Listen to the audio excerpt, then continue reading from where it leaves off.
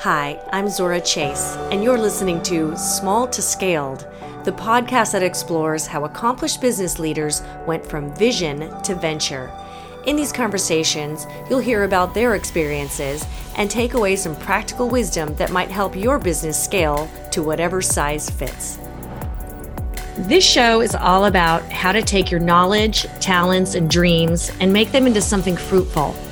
I am thrilled to introduce you to today's guest, Dr. Deborah Muth, who's accomplished her venture in the field of medicine. Dr. Deb took her expertise in health and wellness and formulated a functional medical practice that can generate $15,000 a day. You heard that. That's small to scaled talk here. Right here. You heard it here. At the center of this, she's a caregiver and a healer. She has spent the last 20 years helping people solve chronic health issues related to hormones, Lyme disease, chronic infection, and more. She's highly sought after as a lecturer, an author, and a trainer. And she'll do anything from talking about hormones, detoxification, to spiritual living. So this is all stuff I'm interested in and highly excited about. So Dr. Deb, welcome to our show today. I'm so glad you carved out some time to share your learnings with our listeners. Oh, thank you for having me. It's a pleasure to be here and share. It's been a wild journey, so it's always nice to share because I'm sure others have lived a wild journey in this world too. Yeah. And what I like about what you are offering is not just your expertise in the field of medicine, but you're actually going to be teaching people how to run a center, a health center like you have, a very fruitful practice. So yes, very useful. So anyway, tell us about your vision, that practice that I'm talking about right now, your coaching service and your teaching is called 15K a day doc.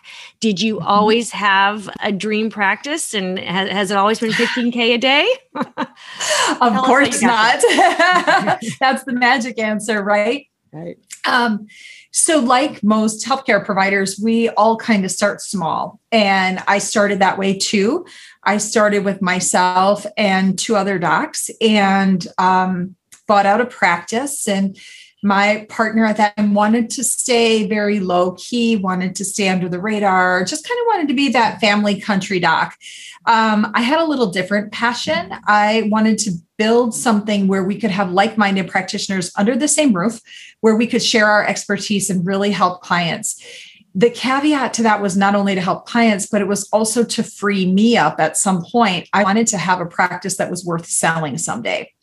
So after being in practice with those two docs for about 10 years, I started having this vision of creating this facility. I was very naive in the thought that I could just pick up my practice from that business and come over here and start this brand new practice and everything would be smooth, just like it was before, and it would be magical.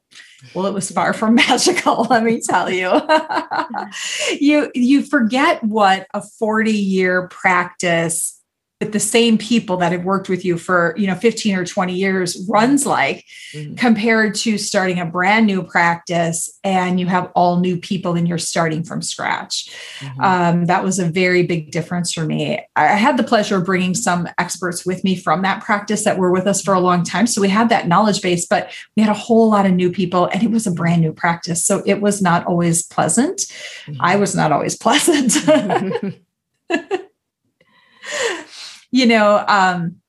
Some of the challenges you face are, how do you do billing? How do you contract with these insurance companies that we've been contracted with for 40 years? Now you have to start a new contract. I mean, there's a whole host of complications that go with starting a brand new practice that you don't ever think about. Because I think in the medicine world, as a practitioner, we think more about the patients. We don't think so much about business. So all those nuances of hiring and firing and the legality of payroll and where do you get clients from and what's legal to market and what's not legal to market. And, how do you set up accounts with all of these great nutraceutical companies that we used and lab companies that we used? That was a little bit of a challenge for me. Like I knew how to do some of it, but there's a whole lot brand new and a huge learning curve for me. Right. So how did you go about building your dream team, your support staff? Yeah, so it was a major challenge. In 5 years, we went through 15 employees. And that's a lot of employees. And it was both parties' faults. It was us learning how to interview and select the right candidate, because as practitioners, we want to give everyone the benefit of the doubt. We want to believe in people. And as I was doing interviewing, I always kind of went for the underdog and thought, well, I can help this person grow. I can help them be who they want to be. Don't make that mistake if you're listening. Go for that A team member. So it took us a little while to get our wits about interviewing and how to pick good candidates and what did we really need. And we didn't even know at the time what we were looking for in a candidate. And then we'd hire somebody and hope they knew something. And then when we couldn't tell them what we wanted and they didn't know what to do, it was a bad situation for all of us. But I also learned to hire quick and fire fast. Thinking that you're going to fix the problem is like thinking you're going to change your lover. It doesn't happen. It just doesn't happen. So I sought out the expertise of other coaches to help me learn how to be a leader, how to be a good leader. Because as practitioners, we know how to lead our patients and give them direction as to what to do. But being a leader in your practice is so different. So I sought out the expertise of so many people to kind of help me along the way, learn the skills that I needed to be that leader, to help encourage my team to be leaders themselves. Right. To not just wait for me to give them direction, but for me to let them come to me with ideas and foster those ideas instead of pushing them down and saying, no, we're not doing that. That's stupid. We tried that. I did a lot of that back in the day. And so you learn really hard. And we've been in practice 11 years. And I would say for the last 4 years, we have had our dream team. I've held on to people longer than I should have. That we've outgrown, and that people that were making my practice more of a negative experience for my clients instead of a positive experience. But I had a personal relationship with them and really cared about them personally, but they weren't doing the best interest for the practice. And that was hard for me to let some of those people go because they were friends. And in small practices, they become family. Yeah. So I made hard decisions. And since I made those hard decisions, we now have an amazing team, one that can run the practice without me being there, which is key, right? That's how we all want to be. They pick out problems and they deal with them, or they go to the right person to help them deal with them instead of dumping everything in my lap and saying, here, fix this. I'm going back to work and I don't care. Right. Oh my gosh. I'm going to one day have a podcast episode that is just the common thread of everybody I have interviewed on this podcast so far that's in a position like yours as a business owner. And one of the things I hear most frequently is hire fast, fire fast, and move on. And you can't get too attached. And I think if you get good at that, then you know what you are looking for. And like you said, you can secure and secure a team that is your dream team after all those trial and error. But yeah, absolutely. I think the other thing that's made my dream team now is I invest in my dream team. So I invest in myself. I do a lot of coaching. I am always working to better myself, but I didn't think it was important to invest in my team. And that was a huge mistake. And actually investing in your team before they're your dream team could be a financial disaster for you. Just waste a lot of money. Right. But once you have your dream team, invest in those people so that they grow, because as they grow, your business grows faster. And then they can take on more things that you don't have to do. Now I'm very quick to invest in my team because I know how much value they're going to bring to the table with that. Right. Especially when they beefed up their loyalty to you, feeling empowered by you're making them empowered instead of just employees. Exactly. You've got a coaching program that you've established called 15K a Day Doc. And I think if you want to plug the website, it's 15kadaydoc.com. Right? Correct. Is that part of the training where you are teaching about who to hire and how to get your team together? Absolutely. So we teach in that program how to create your dream team. We give you all of our policies, procedures, all our protocols, both on the business side and on the medical side, that we've used to build our 15K a day practice over the last 12 years. We've cut out a lot of the fluff. So we give it all to you. You can use what you want. You can tweak what you want. It's basically a clinic in a box, so to speak. It's everything you need to get started. We do one-on-one coaching in that program as well. So you can meet with myself. You get the opportunity to meet with my team. So my leadership team, my office manager, my clinical manager, they will help you set up everything that you need to set up in your clinic, so that you have the foundation to build a 15K a day practice or whatever financial practice you want. Not everybody wants a 15K a day practice, but maybe you just want a $4,000 a day practice. We can do that on any scale, but the key is to have some structure in place. And so that your employees know the structure and they actually utilize some of that structure as well. Right. Well, there might be people listening that aren't in the medical field. Do you have to be a doctor to start a medical practice? I'm just curious. Like, what credentials? I mean, you're credentialed as a naturopathic doctor and certified anti-aging specialist and Lyme literate practitioner, women's health practitioner, nurse practitioner. You've got all the credentials. Who else can do this? Yeah. Actually, you do not have to have a medical license to own a clinic. In some states, and like in our state, one of your owners has to hold a medical license in the state of some kind. Now, that could be a massage license, an acupuncture license. You could have a medical assistant license. You can have a nurse license. Somebody in the ownership of the company needs to have a license. But somebody that owns something like a blind company, where they put up blinds, they can co-own that practice with you. So it doesn't have to just be medical practitioners that own a practice like this. You can own it and you can manage the practitioners. So if you don't want to actually see clients, whether you have a license or not, still say you don't want to see clients anymore, but you want the in because a practice like this is good money.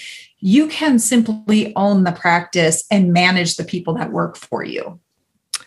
Okay. Well, that makes a lot of sense. It opens it up for quite a lot of people. I always think of, do doctors want to be entrepreneurs? And I think the way the insurance system is these days, the answer is yes, because, they've studied really hard and invested a lot and are probably up to their ears in loans for medical school and whatnot. And they're not getting. Tell me about the insurance piece. Like, is that something that is a game stopper? It is. The insurance piece can be a nightmare for us on both conventional and integrative medicine side. So the insurance company is there to make money for themselves, not to pay us. At any opportunity that they have to deny a claim so that they don't have to pay, they will do that. I love to use this analogy. You walk into the grocery store, fill your cart full of groceries, walk up to the cashier and say, I'm going to pay you a fourth of what all of this costs, but I'm walking out the door with everything in this basket. That's what insurance does to us as practitioners. We are also the only industry from the insurance standpoint that does not get a raise every year. We actually get declined in our reimbursement. Our reimbursement has gone down every year for the last 20 years, which is a challenge, right? Because all of our expenses go up, but if our reimbursement goes down, that forces us to have to see more people. And then when it forces us to see more people, we don't give the quality of care that we'd like to give. And so you're in that position with insurance companies oftentimes. Insurance companies often can say to you, you know what? I don't think this test you ordered is medically necessary, so we're not going to pay you for it, even though you did it and you have costs associated to it. We're not going to pay you. But guess what? You don't get to bill the patient either for it because we've decided it's not medically necessary. So nobody has to pay for it except the doctor themselves. So when people get upset that their doctors don't order tests, oftentimes that's why they don't want to get stuck paying the bill for a test that insurance says isn't necessary. So if you can have a cash practice or even have a hybrid where you have some cash and some insurance, it is a better way of practicing because you get paid up front, you get paid for the services that you do, And the patient gets to choose what they want to pay for and what they don't want to pay for. And it's a win-win for everybody then. So you are helping people establish more of a cash practice? Is that part of what you do? Yes, that is part of what we do. We will help you establish a cash practice. We'll show you how to get out of networks if you're in them, because there's kind of a unique way of getting out of them. And we teach that in one of our webinars that we do as well. But there's a process in getting out. We teach you how to evaluate what's a good insurance company to stay in. Like some insurance companies are good. They pay you well. They don't bother you. They pay for everything. They don't question things. And other insurance companies are just a nightmare. You're fighting for every dime you get. And by the time you pay your biller to go through everything, you didn't really make any money anyway. So we teach you how to evaluate those things with your insurance company so you know which ones would be good for your business, which ones would not. And more so, how many patients do you have in your practice in a particular network? Because if you have 1,000 people in a network or you have 5 in a network, well, dropping the one that has 5 is no big deal, but dropping that one that has 1,000 could really significantly impact your practice if you don't do it right.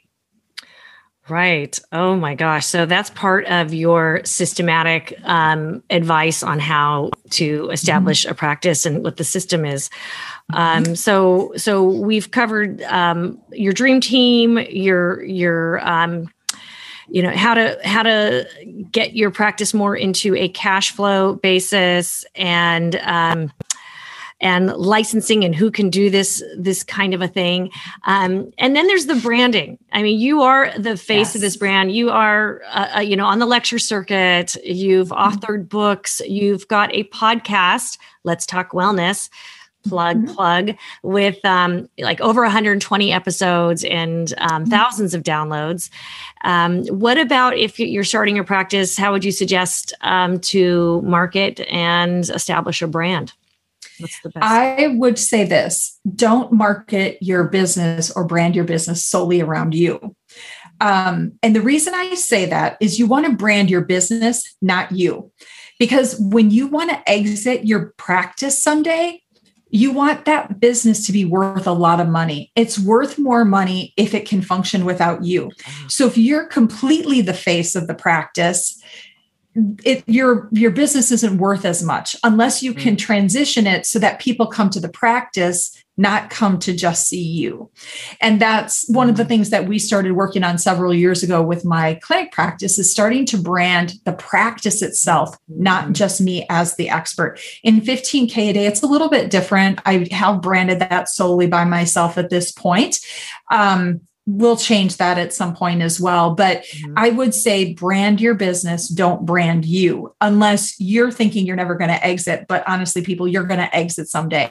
And there are people that can sell their brand with their name and everything else, but it is a little bit more of a challenge when you're trying to do that. And the value of your business can go down as a result of that as well. Okay.